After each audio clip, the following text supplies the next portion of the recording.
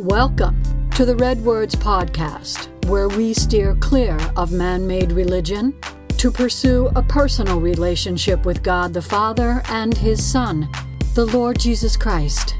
Join us weekly as we deep dive into the dynamic and oftentimes curious Holy Spirit-inspired book of God's Word. I thought it best to begin the first REDWords podcast with a quick introduction.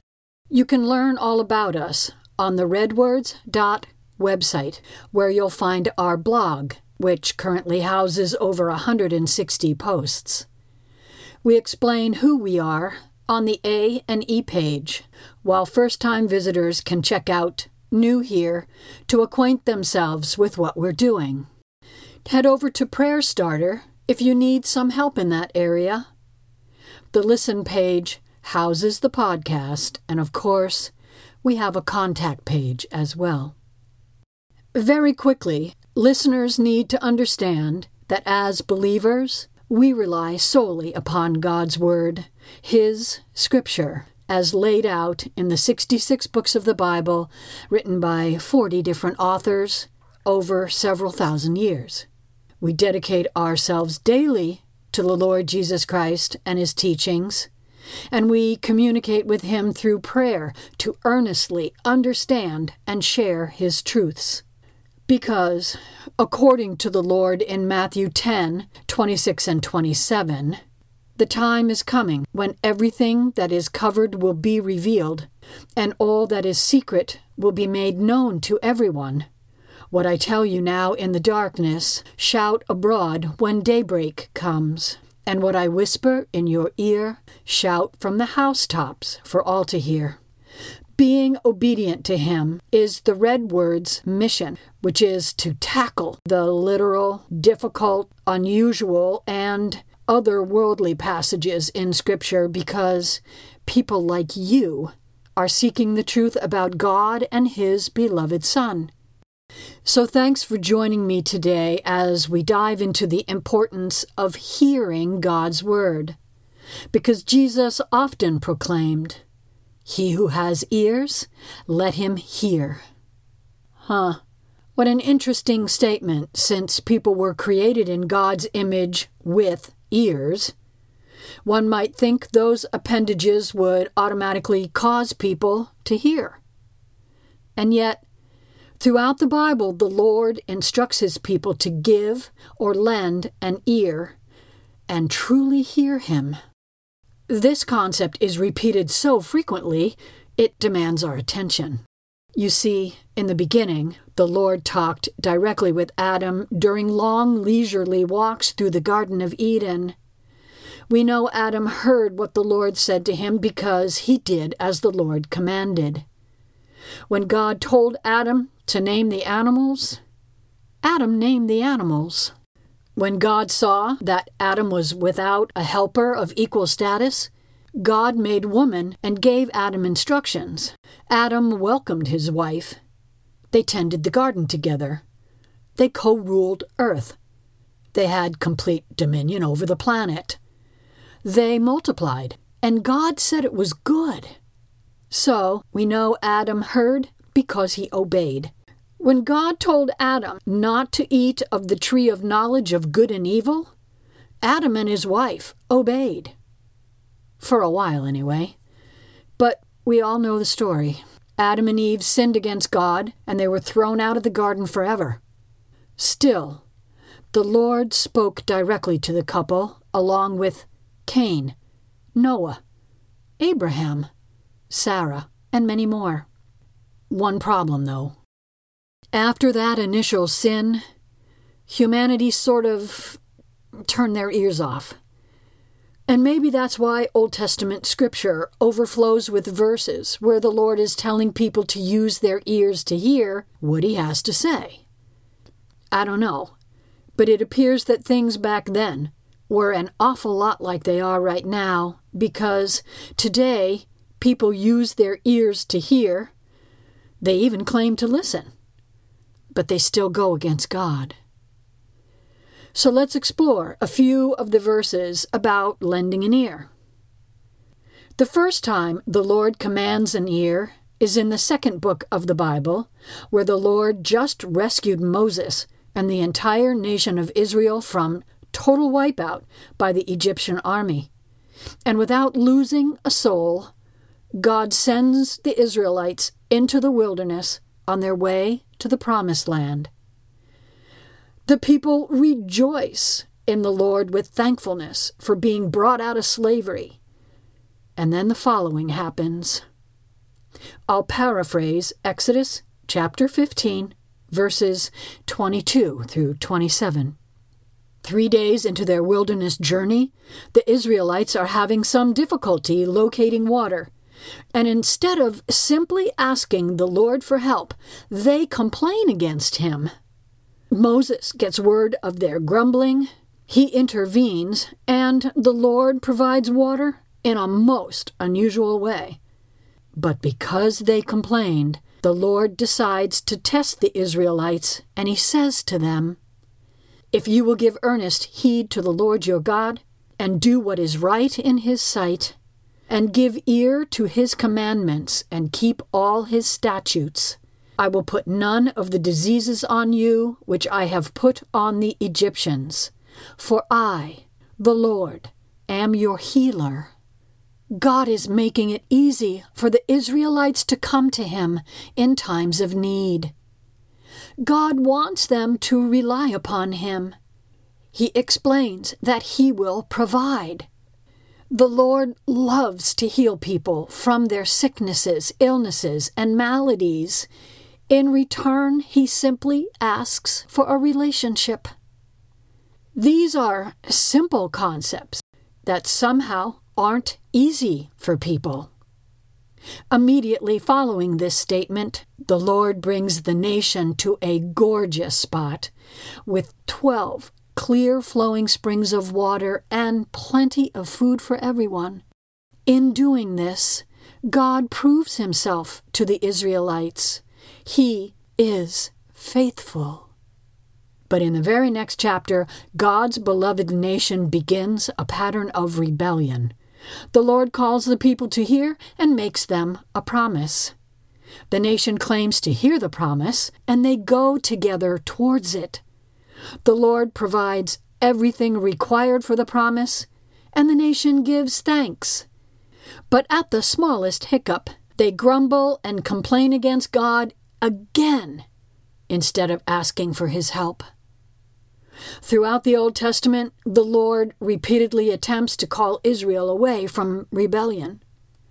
He instructs the Israelites to hear him in Deuteronomy 32:1, Judges 5:3, 2 Chronicles 24:19, Nehemiah 9:30, Job 34:2, throughout the Psalms and in other Old Testament books. God repeatedly requests his people give an ear to him, stop their rebellion, repent, and return to a relationship with him.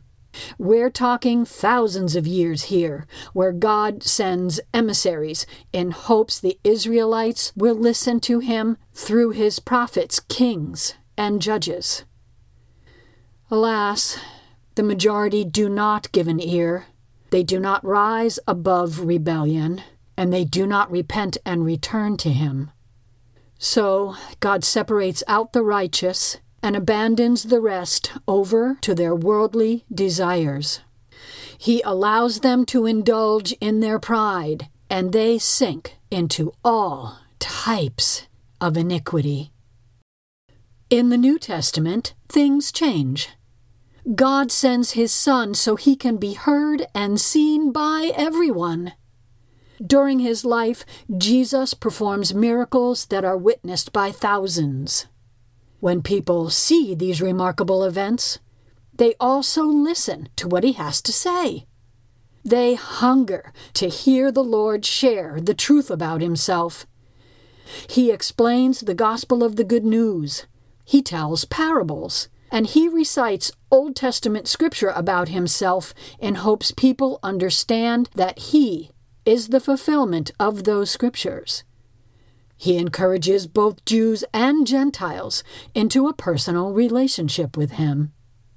And then Jesus gives himself over to be sacrificed. The people who saw him, heard him, and loved him believed it was over. Their great Messiah was dead.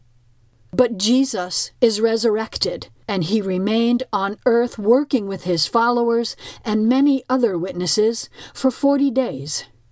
He continued to perform miracles. He ate and drank with people. He spoke to multitudes. And then Jesus ascended into the throne room of heaven, where he currently sits with God the Father until the day God tells him to call forth his beloved people from earth. We don't know the exact date of this great calling and the subsequent return to him, known as the rapture, the harpazo.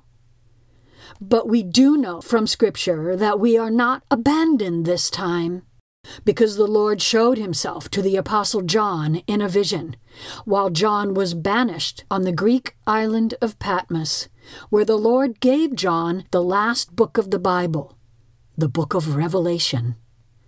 In that book, Jesus repeats 8 times, "He who has ears, let him hear." Jesus speaks this command 7 times in the beginning chapters of Revelation, after giving an account to 7 different churches regarding the difficulties they faced. At the end of each letter, Jesus instructs the churches to hear his words and obey. But why would the Lord keep repeating this phrase? Because the passages are pulling double duty by warning those 7 churches during John's time and warning our modern-day churches about things that need to change. Mistakes were being made back then, and the same mistakes are being made today, and Jesus wants the mistakes corrected. Additionally, these mistakes must be corrected on several levels. The most important being the literal hearing of his warning by every individual believer. Hearing and responding brings the individual back into the Lord Jesus Christ's truth, his way, for their personal relationship with him. He does not want a single one of his beloved to be left behind because they're unaware or ignorant of their mistakes. The trouble is, the modern church is not teaching their congregations to hear. Particularly, they do not teach the books where the Lord instructs, "He who has ears, let him hear." Those books that I already mentioned, as well as Numbers, Proverbs, Ecclesiastes, Isaiah, Jeremiah, and most importantly, Revelation. So, what is the very last scripture in the Bible regarding he who has ears? It is Revelation chapter 13, verse 9. And it comes after an incredible prophecy where the Lord Jesus Christ describes what humanity is going to do in the future. Let me set it up for you. That great serpent from the Garden of Eden will show himself on earth in the form of a man. He will be the one world leader. This liar, thief, murderer, and destroyer will be capable of speaking in every language on earth, and he will demand that people worship him. Unfortunately for many, they do as he commands. They adore him as he blasphemes the Lord Jesus Christ and God the Father. Then this world leader murders millions of people who reject this man, and they reject his mark on their foreheads and their wrists, and instead they choose to follow the Lord Jesus Christ. Directly after this comes the Lord's warning, because after the one world leader murders millions of saints, anyone who continues to worship him will be slain when Christ returns the second time to earth. And then, finally, in verse 9, Jesus adamantly instructs every individual for the very last time, "He who has ears, let him hear." The present-day church Their leaders and their congregations need to hear and turn back to Him. The Lord desires that no one who turns away remains lost. He desires that everyone who is seeking the truth is given the opportunity to hear it, because He alone offers everlasting life to anyone who chooses Him. And so, this concludes today's podcast about that important human appendage, the ears. Listen well, dear friends, and heed the God-breathed, Holy Spirit-inspired Word of God as you seek a deeper personal relationship with Him. Thank you for joining me today, and know that the Lord Jesus Christ loves you so very much, and so do we. Until next week, may you be richly blessed. Amen and amen.